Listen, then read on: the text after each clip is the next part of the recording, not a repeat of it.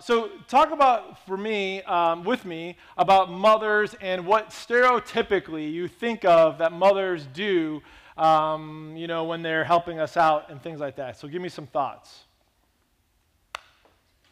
Not everybody at once, because that's awkward. Taxi driver. Taxi driver, yep. What's that? They cook, yep, that's good. They do. They're known to give birth. They are. They definitely are. What was that, Jim? Nurturing. They're very nurturing. Yep, absolutely. They're the dish fairy. I like that. That's a new one, Aaron. I like that. Yeah, they just magically get done, right? That's awesome. Last night we had someone say that they're the wound mender. That's actually hard to say, but it's what they said. And so, yeah, that's good stuff. Cooking, baking, all those things. Being helpful, nurturing, caring. These are all kind of like the typical things that you might think of when it comes to mothering and motherhood. And that's really great. And I think we always like to honor some moms for some odd, reasons on this day, as we do with fathers. So once again, we'll go ahead and see if there's anyone in the room that I can give an award to, such as this one be for the mom that's got the least amount of sleep most recently. So is any moms in the room got less than 5 hours of sleep recently? My daughter Andrea. I know, she's got to be here though. Anybody? Less than 6? Over where? Yeah? Yeah? All right, Kim. Well, guess what? You're the winner. I'm going to give you a can of Red Bull so that you can stay awake, all right? So let's hear it for Kim. I'll come over. Yeah, there you go. Awesome. All right, let's see. The next one is for the mom with the most kids in the room. Or not in the room, but the mom in the room with the most kids. How about that? So any moms in the room have 5? Where are you at? Oh, there you go. Yeah. Anybody with 6? No? All right, Aaron, guess what? I'm going to go ahead and give you a flyer to our child care center so that you can get those all enrolled. Yeah, we'll have to stretch. Yeah, let's hear it for Aaron. We'll stretch it out to teenagers for a day or two for them, right? It's awesome. All right, last one, and we may have double winners here, but a mom who is going to be sending their child off to college for the first time in the fall. Any mom doing that? All right, I think we've got April. All right, April, you're going to need a couple extra bucks because of tuition coming out of your pocket, so here's a couple bucks to Target, all right? Yeah, there you go. Let's hear it for April. So, like Sarah said, this is the first Mother's Day without my mom. She passed away in January. And if you knew my mom, she was here a lot because she would basically, when I showed up, she showed up, and she'd be here for all the services. She loved it here. She absolutely loved it here. Many of you knew her, and basically she just took in everything. She loved Josh. She loved the music. She loved just all of you. She loved being able to see Micah and Jeremiah up here singing and playing and all that, and it was awesome. But here's the thing. I got to break it to you now. That I'm sorry, Josh and Micah, Jeremiah, I'm sorry to all of you because y'all pale in comparison to this guy right here. Definitely, the one thing that you would know about my mom is that if you talk to her for literally 10 seconds in this building, she would say, "Did you know that I'm Joe's mom?"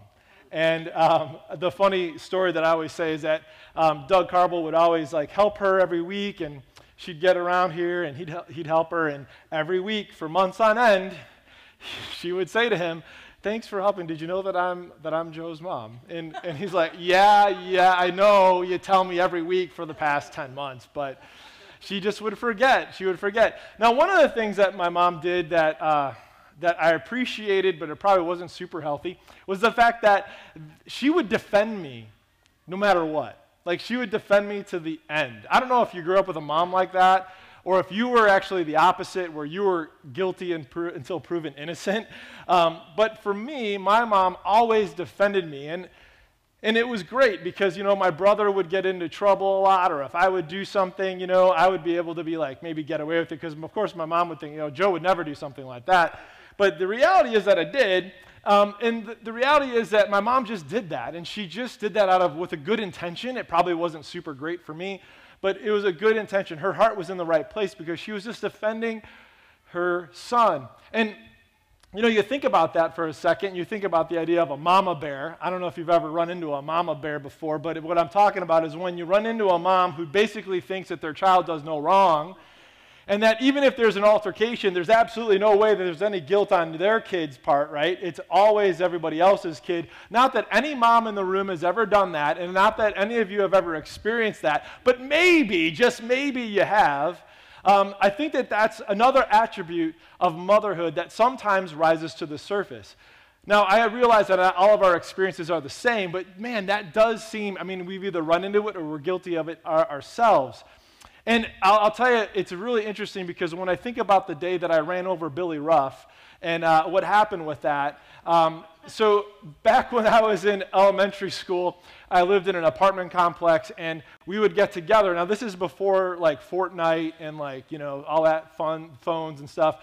And we got together, and we made a racetrack, basically a route for a race around the apartment buildings. And they were pretty far down and pretty far over, probably maybe a quarter mile total. And so we would all have our bikes, and we'd soup them up, and then we would go, think the kids from Stranger Things. That's literally when I grew up, right? So we would go and we would race one at a time though, and we would time each other, and we would time each other by counting out loud because there was no other way, really, no one had a stopwatch. So it was 1, 1,000, 2, 1,000, and then you're like, did you count just the same speed as the last guy?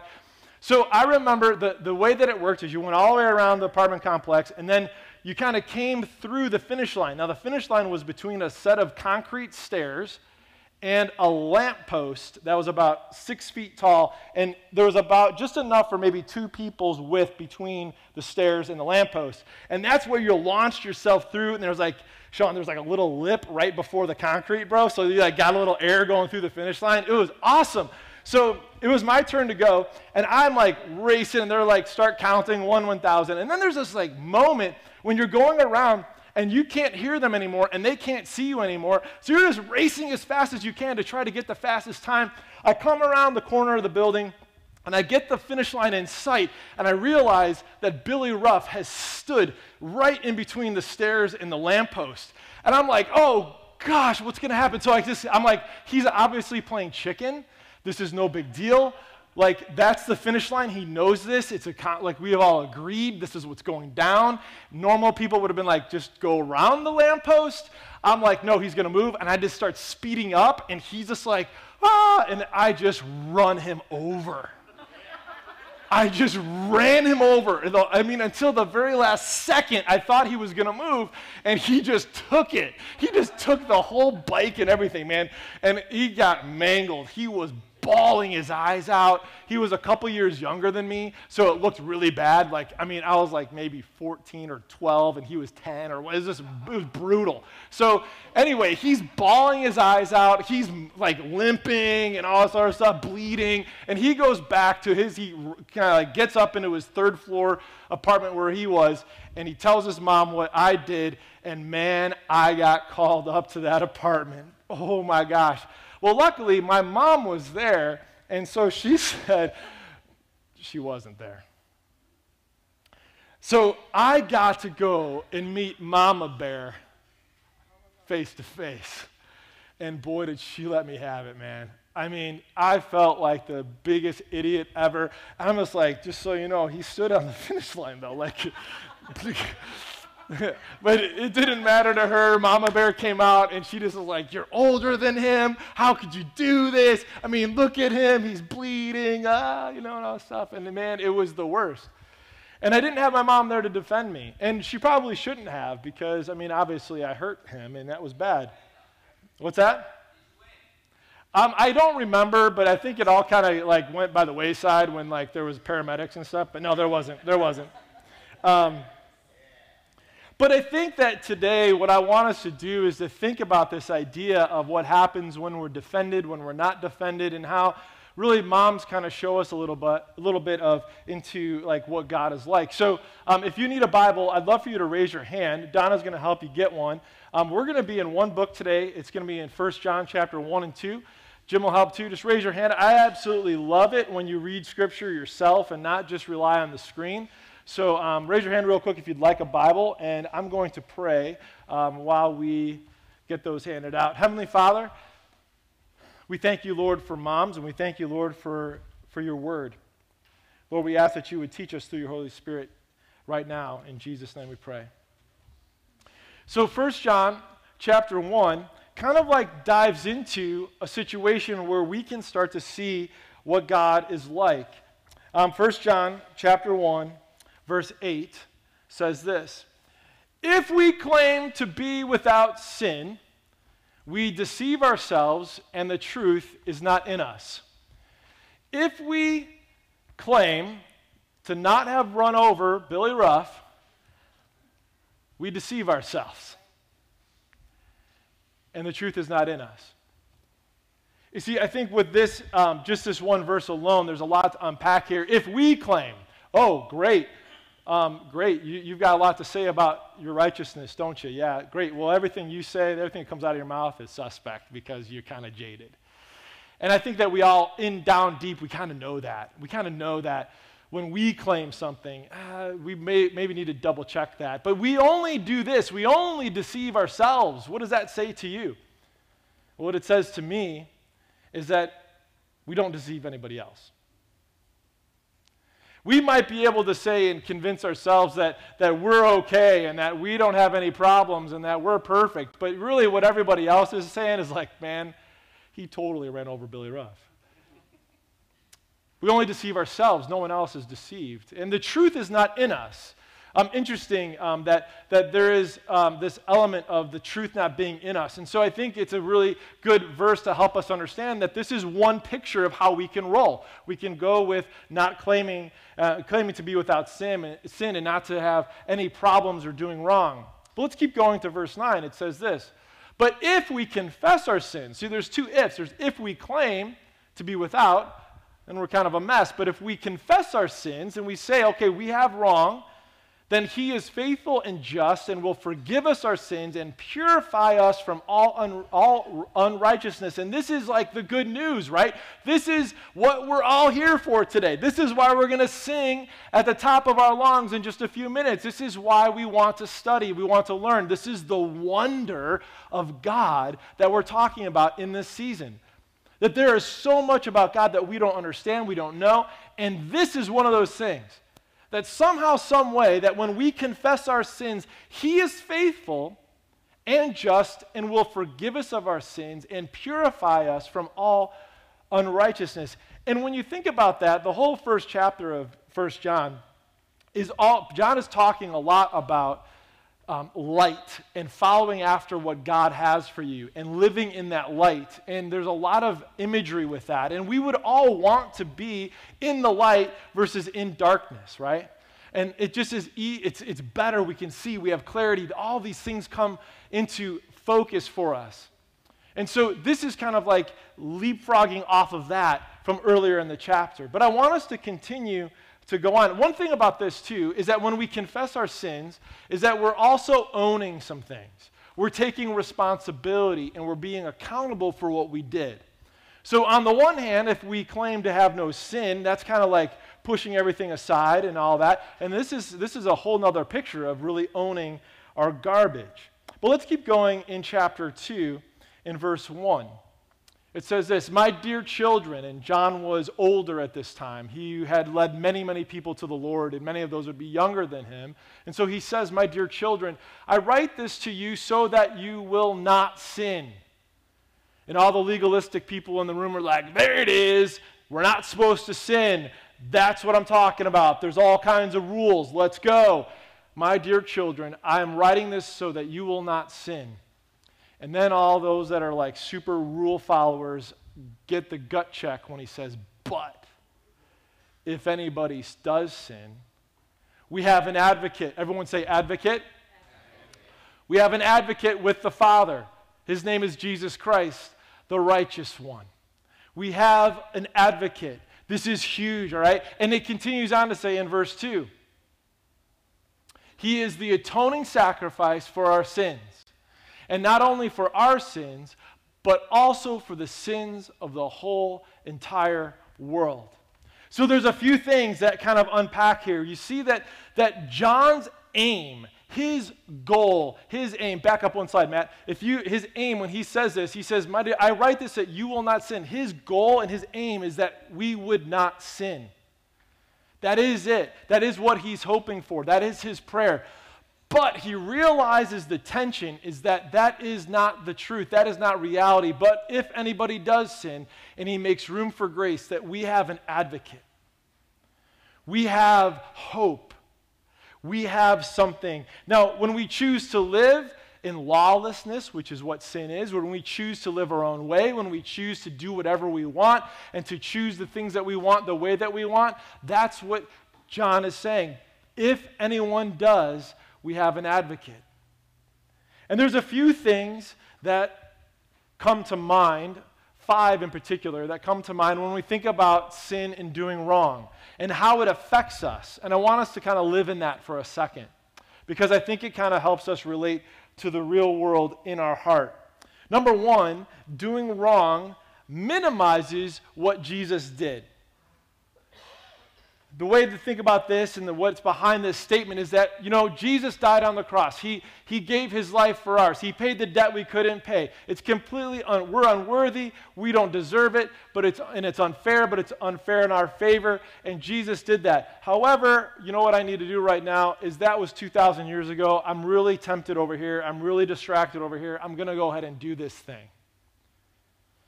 And it kind of brushes off what Jesus did and kind of says, you know what, it doesn't really matter right now because this is too good to be true.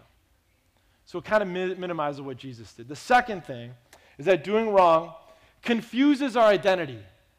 When we have given our heart to Christ and we have chosen, as we say around here, to put Jesus first, that puts us in second place. When we put Jesus first, what ends up happening is when we do wrong, we start to question, we start to ask ourselves and become confused around, what is our identity? Am I really capable of this? And we start to allow the things that we've done that aren't honoring to God to define us.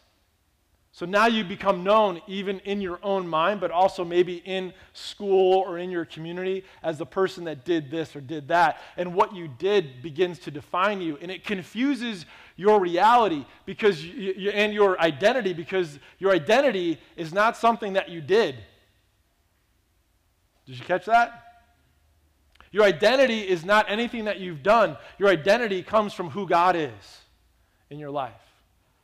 But that leads to the next thing, number 3, which is that doing wrong plants doubt in our minds. So now when we're confused about our identity, now we start to doubt who we are, and we start to doubt who God is. And we start to say, you know what?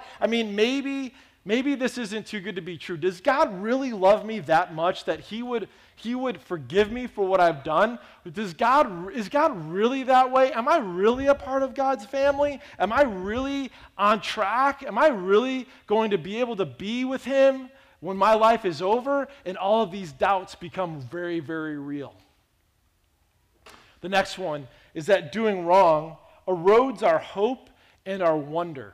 This is probably the most insidious one because it really starts to take the things that it does it kind of like over time and slowly. That over time as we begin to maybe like be confused about our identity and doubt who God is and who we are, we start to lose the hope that we have in Jesus. We lose the hope that we have in being a part of God's family. We lose the hope of our future because of it. And we lose the wonder. We lose the amazing awesomeness of who God is and how awesome God is, and the fact that there is so much more of God for us to dig into and to learn about, and yet we don't have that wonder anymore.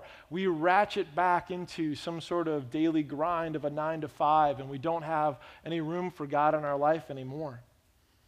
Doing wrong, the last one, is probably the most hopeful here, is that it's overcome through Jesus, the Word. Doing wrong is overcome through Jesus, the Word. Well, how do you know, Joe? did you read 1 John chapter 2, verse 1?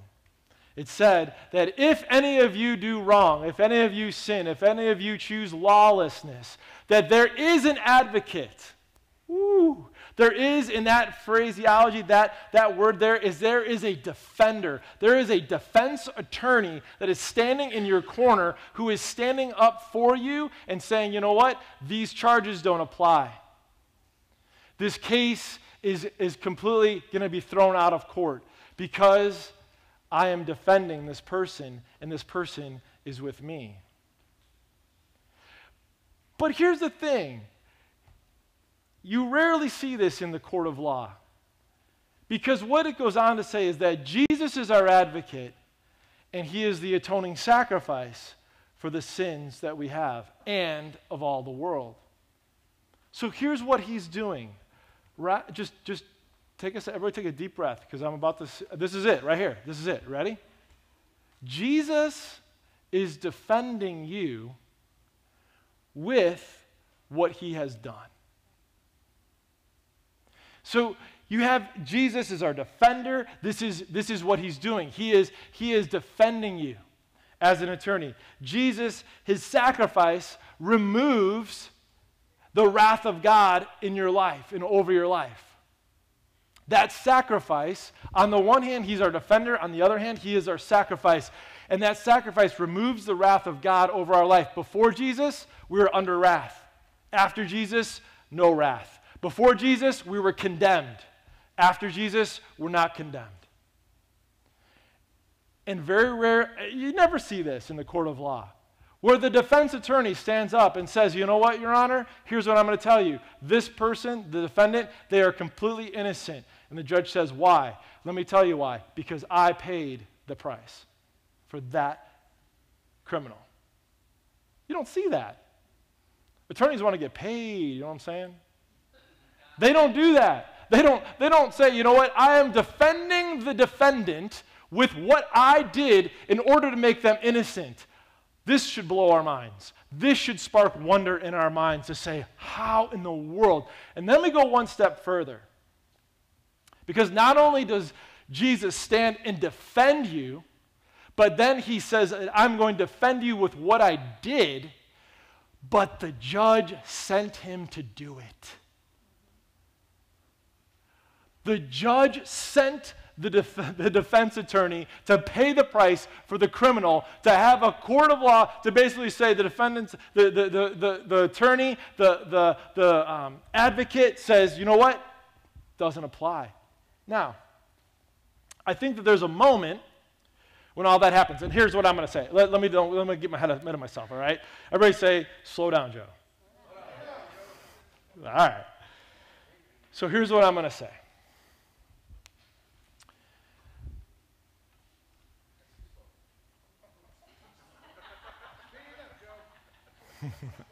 I love you. Somewhere in the middle? I'm seeing if you fall asleep with that long pause, Lee. Sometimes moms are a lot like God. And God is a lot like moms. It's like Jesus is like moms, right? Because he defends us. Jesus is like moms.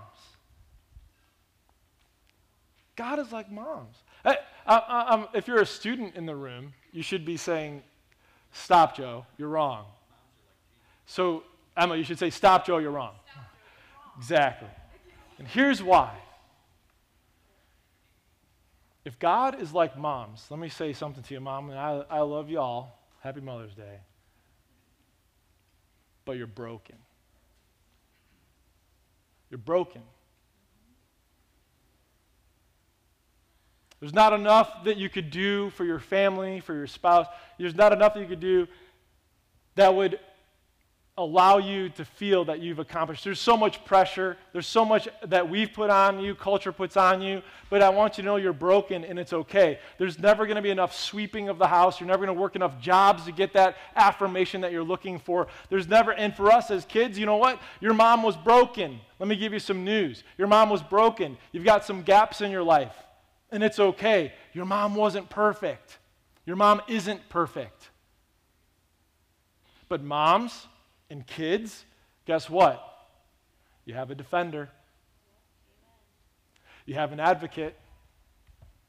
You have someone who is standing before you saying, you know what? All those people that have laid all those expectations on you, you know what? Let me tell you, don't listen to them. Listen to what I'm saying about who you are.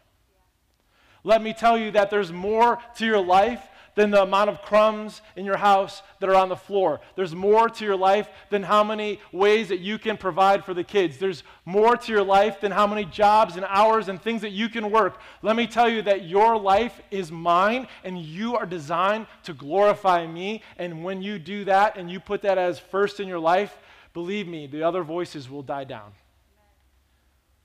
This is the wonder, right? This is what should be like, man, what does this mean when I'm able to say that I am defended? And maybe some of us today, we didn't grow up with our moms defending us. We didn't grow up that way. We really are the first one to be guilty until proven innocent. But let me just tell you that there's a defender for that. The only place to find wholeness and healing is in Jesus. You're not going to find it in your mom. You're not going to find it in your dad. You're not going to find it in your family. The only place that you will find all the gaps to be filled is when you take your life and surrender it to God and to ask Jesus to say, Lord, help me deal with my past and all the gaps that there were, but let me move forward in a way that is honoring of you and glorifies your name. My mom was broken. She left a lot of gaps in my life. There are a lot of things that I wish were different about her. But you know what? As I've kind of worked through emotions and stuff, I was like, man, I always used to go, like this is the first year that I'm not going to do this. Like I always go get a bunch of Fannie Mae mint meltaways. And I would like get those for her on Mother's Day, but then I would sit in her apartment and I would eat them all, like with her, you know? And it was awesome. So I've got mint meltaways on the table back there. You guys can have one on your way out. And you don't have to be a mom because I've already had like 2 or 3. So you can have those on your way out, plenty to go around. But what is that? That's just a way for me to say mom was broken, but there was a lot of memory and a lot of honoring that I can still do for her. There's so many things. I mean, I could also have like a week-old cup of McDonald's coffee back there that she never threw away a cup of coffee from McDonald's. Like literally she would have them on her counter. I'm like, Mom, that's the grossest thing I've ever seen, but okay. And she would heat it up in the microwave every morning. I'm like, all right, whatever. She was a connoisseur, all right? You're just thankful I didn't have a bunch of old coffee back there, right? Just the fresh stuff at Historia. So let me just ask you a few questions as you're wrestling with this in this amazing, unbelievable situation that you find yourself in today, or at least I hope you do. A couple of questions, and I'm going to go ahead and have the band come up right now. And this is where we'll be interactive. If Jesus is your defender, what does that make you? Defended? Free? Innocent? I always like to do this with this one because this is a boomerang from a couple weeks ago, right? So if Jesus is this, then this makes me this. So if Jesus is our defender, then that means that I'm not the defender. So that means that this desire to always defend yourself, you can kind of put that to the side for a second. Because there's always going to be somebody that's going to say something. There's always going to be, you're always going to fall short in your ability to defend yourself and to always feel like you have to. But man, when you put your guard down and say, you know what, I'm already defended. I'm doing the best that I possibly can, and with God's help, I am going for broke with Jesus. If Jesus is your defender, what does that make you? Another question. If you are defended, what does that mean to you? I guess there's a couple of things that come to mind. Feel free to shout anything out. Yeah, you might be a victim of circumstances. That's true. Absolutely. If you are defended, what does that mean to you? I mean, personalize that. You're protected. You don't have to worry about it. There's 2 sides to this that I came to. Number one, kind of like in that zone is, I can rest. rest. But the second thing is this, and I don't want to leave this on the table without addressing it. If I am defended, that means that someone is accusing me. Who might that be? Could be the enemy, could be Satan.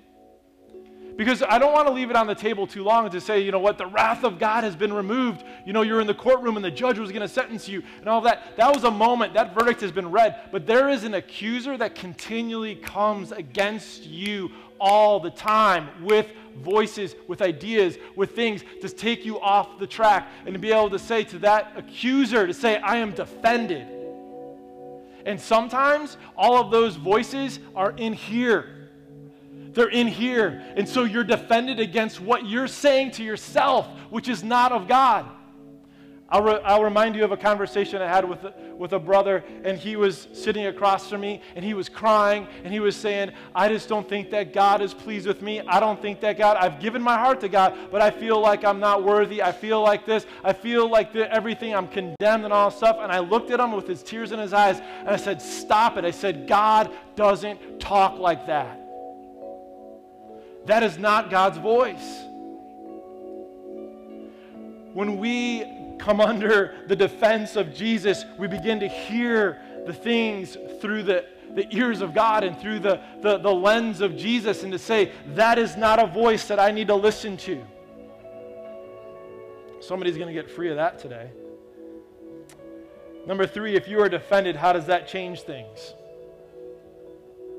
How does that change things this week? Well, maybe you're going to get less defensive yourself. Maybe you're going to be able to rest a little bit more. Maybe you're going to be a little bit more aware. Maybe you're going to confess some things. Maybe you're going to stop claiming to be perfect. Maybe you're going to be able to find a way to allow the defender to defend you with what he's done. And then the last question is this: are you satisfied? Are you satisfied with the level of wonder that you have when it comes to Jesus defending you with what he's done, and that Jesus was sent by the judge to do it? Why don't we stand? Heavenly Father, I pray right now, God, that as we go to music and we begin to worship you, Lord, I pray that these songs would become more than just songs, that these lyrics would be more than just words on a slide, but Lord, that they would truly be our prayer to you. Jesus, what a Savior, Lord God. I mean, when we think about you defending us by becoming our sacrifice, Lord, all we can say is, what a Savior. You have shown us a beautiful way. And Lord, we want to follow after you, because it's not what this world teaches. It's not what this world disciples. But Lord, we want to follow after you because it is a beautiful way that you have shown us. And Lord, we want to see your glory. We want to see your glory because of that. And Lord, we want to know, and we want to trust, and we want to believe, and we want to sing it out today that every single one of us is going to overcome because of the sacrifice that you gave. Heavenly Father, as we go to song, help us to make this our prayer. So this is a holy moment. I want us to not rush too quickly, because some of us want to move from claiming to confessing. And what that means is that you're going to now stop trying to claim that you've got it all together, but you're going to confess that you need the defender, right? And so imagine that this is a court of law, and Micah is here, and he's being tried, right? He's being tried. And just say the word claim. Just say claim. So he's claiming to be like, he's got it all together. And the whole time, he's trying to defend himself. He's like, yeah, but God, yeah, but God, yeah, but God. But you know what? The yeah, buts don't work. And so the whole time, Jesus is just waiting here. Now, I'm not Jesus, but just imagine, right? So, he's just waiting here. And all that Micah needs to do to enact that is just say confess, say confess. And he just confesses, and all of a sudden, Jesus comes in, and he defends him. And he says, you know what? Everything's thrown out. And for some of us today, this is the holy moment when you've said, you know what, I'm done, man. God's been talking to me since the beginning of this day, and I just know that I got to be done. I got to move from claiming to confessing. Everybody bow your head and just pray with me. Heavenly Father, Lord, we thank you, God, for what you're doing in this room right now. Holy Spirit, we know that you're here. We know that you're calling people, Lord God, that you're calling us out of what we're in. And so, Lord, we just pray, God, right now for confidence to do that. If you're just saying, you know what, I want to move from claiming to confessing, I want to just be able to say, God, I need that defender. Just raise your hand real quick. No one's looking around. I see your hands all over the place. Heavenly Father, you see these hands. And Lord God, you know that they're just crying out to you, saying like, I'm done. I'm done working. I'm done trying. I'm done trying to defend myself before you. And all I can do is throw myself at your mercy because of what Jesus did. And so, Lord, I come before you confidently, together with my brothers and sisters. And we say, Lord, that we want to see you do a new thing in this place. We want to see you do more and more and more. And Holy Spirit, we want you to continue to pour into us and to guide us and direct us and call us forward into the wonder that we don't even know what it is. But Lord, we know that it's good because it's you. So Lord, we just thank you for what you're doing in our hearts. We thank you for the lives that were changed, that stepped over a line and invited you in to be their defender today. And Lord God, we thank you, Jesus, for being that for us. Lord, we pray that this would all inspire us, motivate us to be light in dark places this week. And we give you our lives. In Jesus' name we pray. Amen. Love you guys. Have a great, great Mother's Day.